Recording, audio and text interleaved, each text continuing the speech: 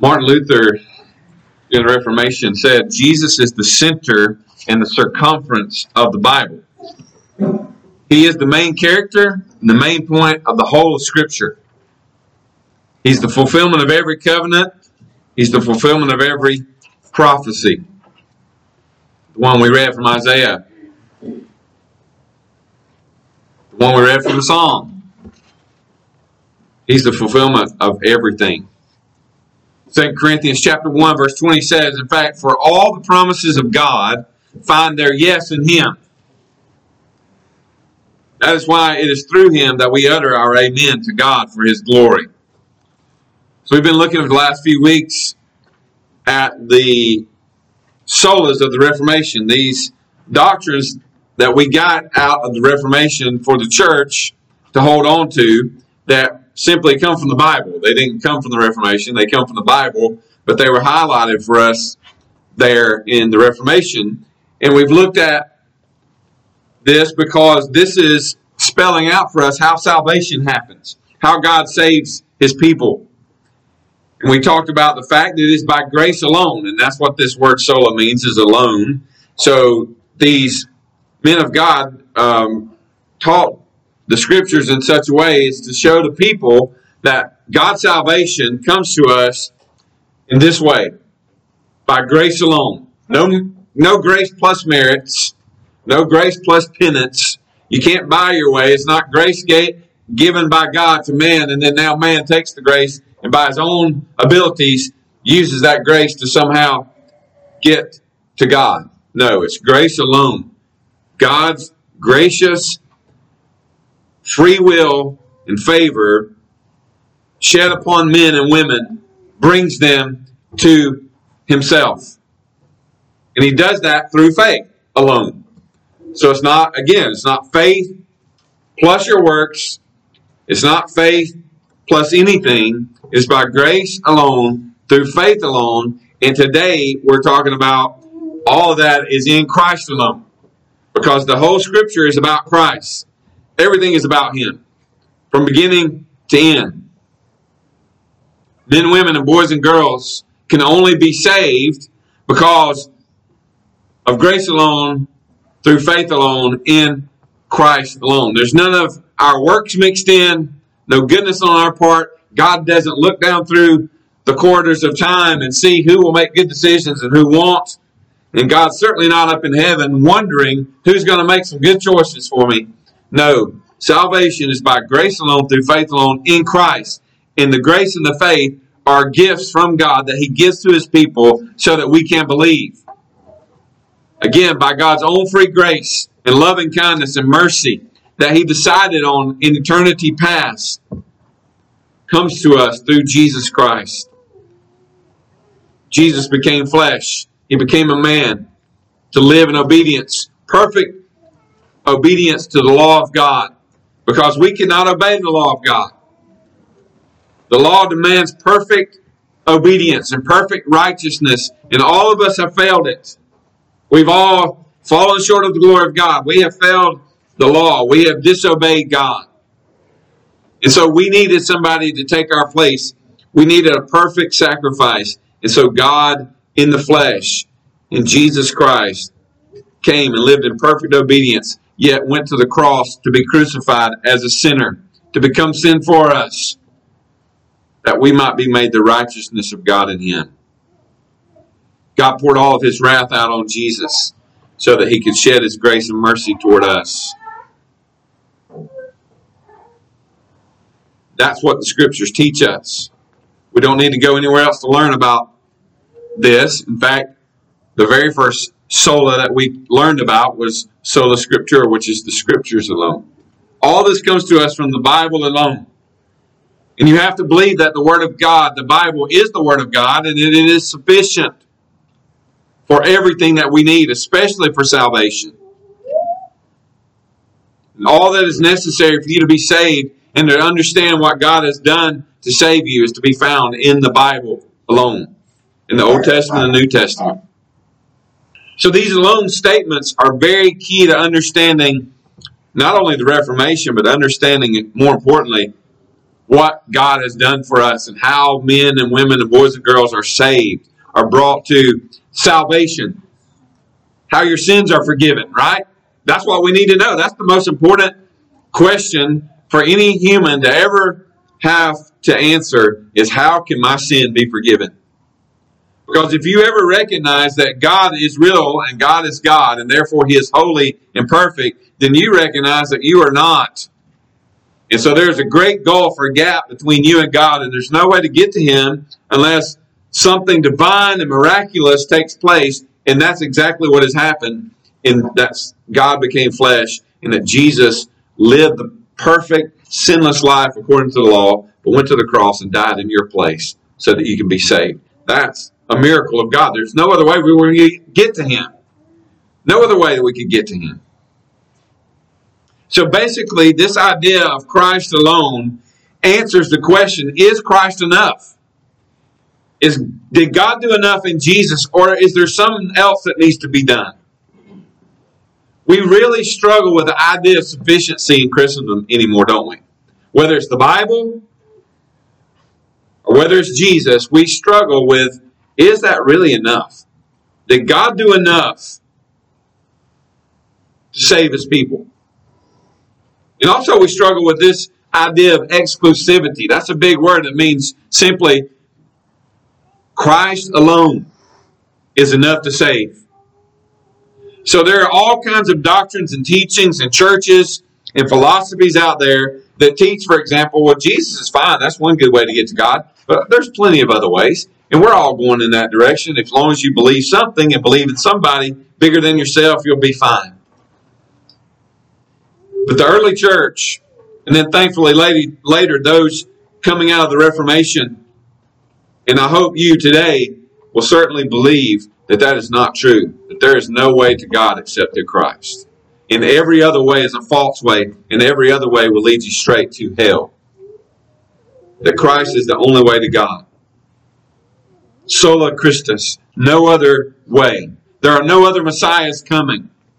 There are no other prophecies that need to be fulfilled that weren't fulfilled in Christ. There's no Old Testament shadow that didn't become a reality in Jesus. No covenant that God didn't keep in Christ. There is no mediator but Jesus Himself. The Pope is not a vicar or a go-between. Nobody is a go-between between you and God but Jesus Himself. Nobody has any authority to forgive sins or to issue forgiveness or pardon but Christ Himself. I hope you heard that from our text this morning. This is the teaching of the New Testament. Clearly, there is no name given among men whereby we must be saved except the name of Jesus.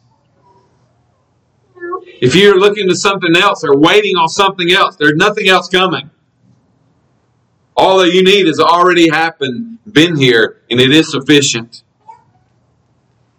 Jesus said in Luke 24:27, beginning with Moses and all the prophets, or we're told about Christ, beginning with the Moses and all the prophets, Jesus interpreted to the people listening all the scriptures, in all the scriptures, the things that concern Himself.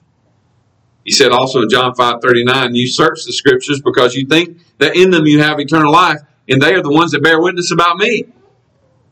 In the scriptures, you do have eternal life as long as you see from the scriptures that they testify of Jesus. We don't worship the Bible. The Bible teaches us who to worship. So don't ever get confused about that. We make a lot of emphasis on the Bible because Scripture alone is sufficient to give us the revelation. It is the revelation of God. But we don't worship the Bible. We worship the God of the Bible and worship Jesus, who we are taught about in the Scriptures. The crux of this passage we just read shows us, again, this truth so beautifully.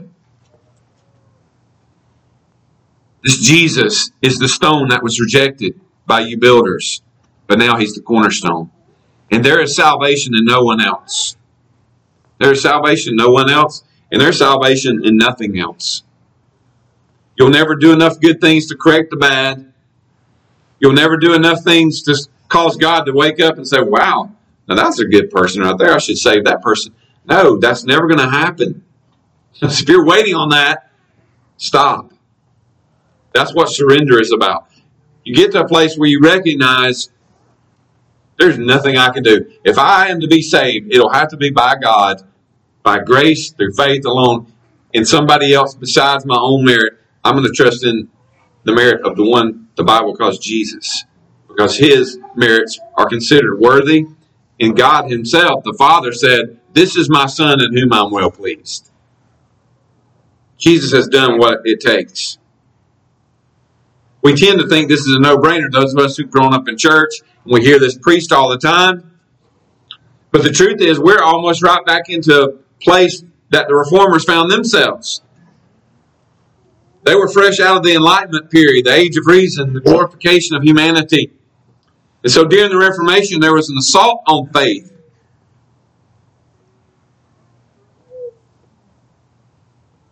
So they had to deal with it. And we're kind of back there. This is an old study now, and it's probably even, the percentages would be higher. But listen, 35% of seminarians, that's usually preachers or pastors who go to school to learn how to teach more, how to teach well, and how to study the scriptures, and how to prepare themselves to be the men that God has called them. 35% of seminarians deny that faith in Christ is absolutely necessary. That's a frightening thought. And again, this study is old. It's possibly 10 years old. I'm sure that number didn't go down. Just open social media and read what some people are saying about Christ, and you'll see this is where we are. And according to Barna, that is the same figure for conservative evangelical Protestants in America. This thought that God will save all good people when they die, regardless of whether they trust in Christ or not. And you'd be amazed if you started reading at some people that you probably know, some names you know in evangelicalism, some preachers that you listen to on the TV or radio, and if they are pressed on this question, some big names, including even names like Billy Graham, who were pressed on this question and would admit, I'm just not so sure if I can really say that God's going to condemn somebody just because they didn't trust in Christ. Over 1/4 of the born-again evangelicals surveyed agreed with this statement. If a person is good or does good things for others during life, they will earn a place in heaven. That's kind of a scary thought. Because first we'd have to identify good and have a definition of what good is. And that's kind of frightening to think that God's just going to pick and choose according to what good things we do. Because I may do good today and then tomorrow go back and do not so good.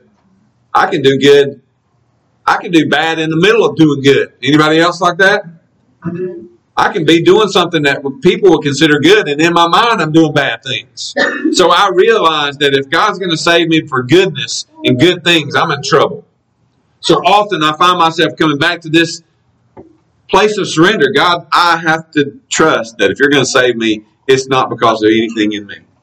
It's because of you and your grace and your mercy, and especially it's because Jesus. And if I'm going to be saved, I'll be saved because of Christ and his merits, in his goodness, in his righteousness, and nothing else. When asked whether they agreed with the following statement, Christians, Jews, Muslims, Buddhists, and all others all pray to the same God, even though they use different names, 2/3 of evangelicals didn't find that objectionable. 2/3 is a lot. You know, that's bigger than 35%. That's a lot. And then Barna again observed how little difference there is between the responses of those who regularly attend church and those who are unchurched. So, you know, a lot of times we tend to pick on people who claim to be Christians but don't go to church, but then often our views about truth are not a whole lot different. That's a frightening thought. So I say again, we have swallowed 20th century liberalism and repackaged it. But it's really no different than what the Reformers were facing. They only really were dealing with the Pope and this idea that there was all kinds of ways to get to God as long as you went through the Pope and through the church, and as long as you paid up. But we swallowed all kinds of things. And now we're willing to believe that there's all kinds of ways to get to God. One very famous so-called Christian apologist stated this: the Bible does not teach that one must confess the name of Christ to be saved. The issue God cares about is the direction of the heart and not the content of the theology. It's just a backwards idea to me. I don't understand how could this man, who's very intelligent, say the Bible does not teach one must confess the name of Jesus to be saved. When we just read a passage, this is only one passage. There's no other name under heaven given whereby we must be saved except Jesus. So whether these polls are accurate or not, it's difficult to deny that we are in a very relativistic, ecumenical, pluralistic culture within evangelicalism. In other words, these are just big words that suggest there's many ways to God. There may be more gods than one, but there's only one really big God. Or there's just this idea that, you know what, if it feels good, do it. And if it's right to you, it's right. Remember, we went through this big time back before 9/11. Well, if it's right to you, then you ought to be able to do it. And then all of a sudden, people were left spinning on their heads. Well, you know, those guys that flew planes into the towers, that was right to them. They thought they were doing what God wanted them to do. So suddenly relativism came back, at least to some in the church, to the forefront, and for them to start questioning, well, you know, maybe we ought to get back to objectionable truth, an objective truth, not a subjective one, but one standard that's solid that we all go back to, and we find that in the Bible.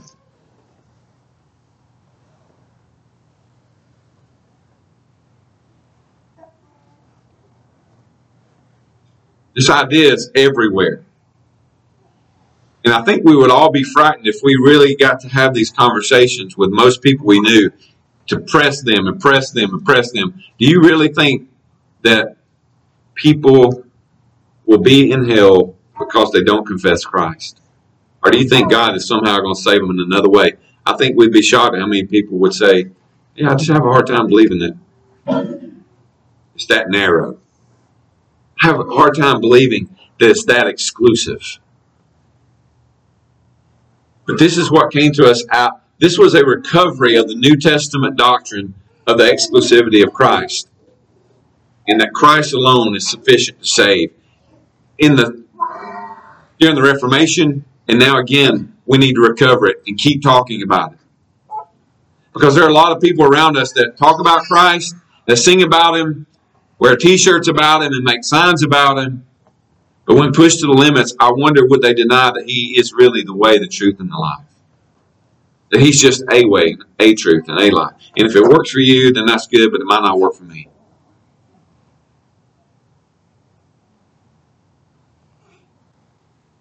Well, I say with Paul in Romans 3 and 4, let God be true and every human a liar. Because it is Christ alone. I pray that no humanist or secularist or relativist or ecumenist or pluralist would ever hear sermons preached from our church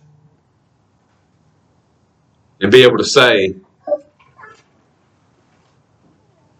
there's other ways to God. But I hope rather we continue to be those like Peter and John that we just read about, who if you continue reading in the Acts, you will find them saying, we cannot help but speak the things we have seen and heard.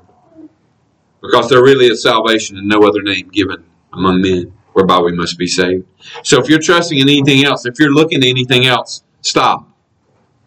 And I'll even say this, if you're born again and you're looking to anything else or anybody else or any other way to live the life that God has called you to, stop. Because you'll find your power insufficient, but His sufficient. And man, we're all there at times. I, as much as anybody, have that mentality that I just got to pick myself up and by my bootstraps and get on with it. Until there are days that I recognize I can pick myself up all I want to and all I'll do is keep falling. And I've got to learn to trust Christ more. And that's what the gospel does. That's what Christ is. That's what it means when we say Christ alone. There is no other way. There is no other name. There's none other who's ever coming to get you except Him. If you miss Him, you missed it all. Let's pray. Father, we thank you for your word. God, what a glorious, beautiful word it is. What a glorious and grand truth this is, that Jesus is the only way. And I pray that in this very moment, as we celebrate the supper together and we really stop and think about Jesus, who was wounded and bruised for us, who was crucified for us, who bled for us.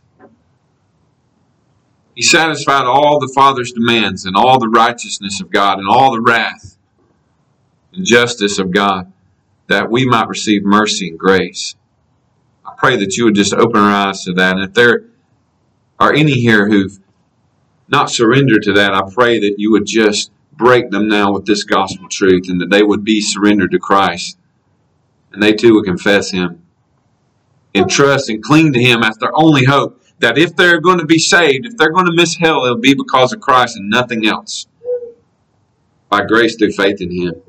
I pray that you would remind all of us who are saved, who know that to be true, that we never get too far away from that truth. That we never start thinking that we're superior to others based on our decision making or our church attendance, but we realize that the only thing that separates us from anybody is the grace of God in Christ and the Christ in us. So God, just continue to glorify yourself through this church and through your people. We pray all this in Jesus' name. Amen.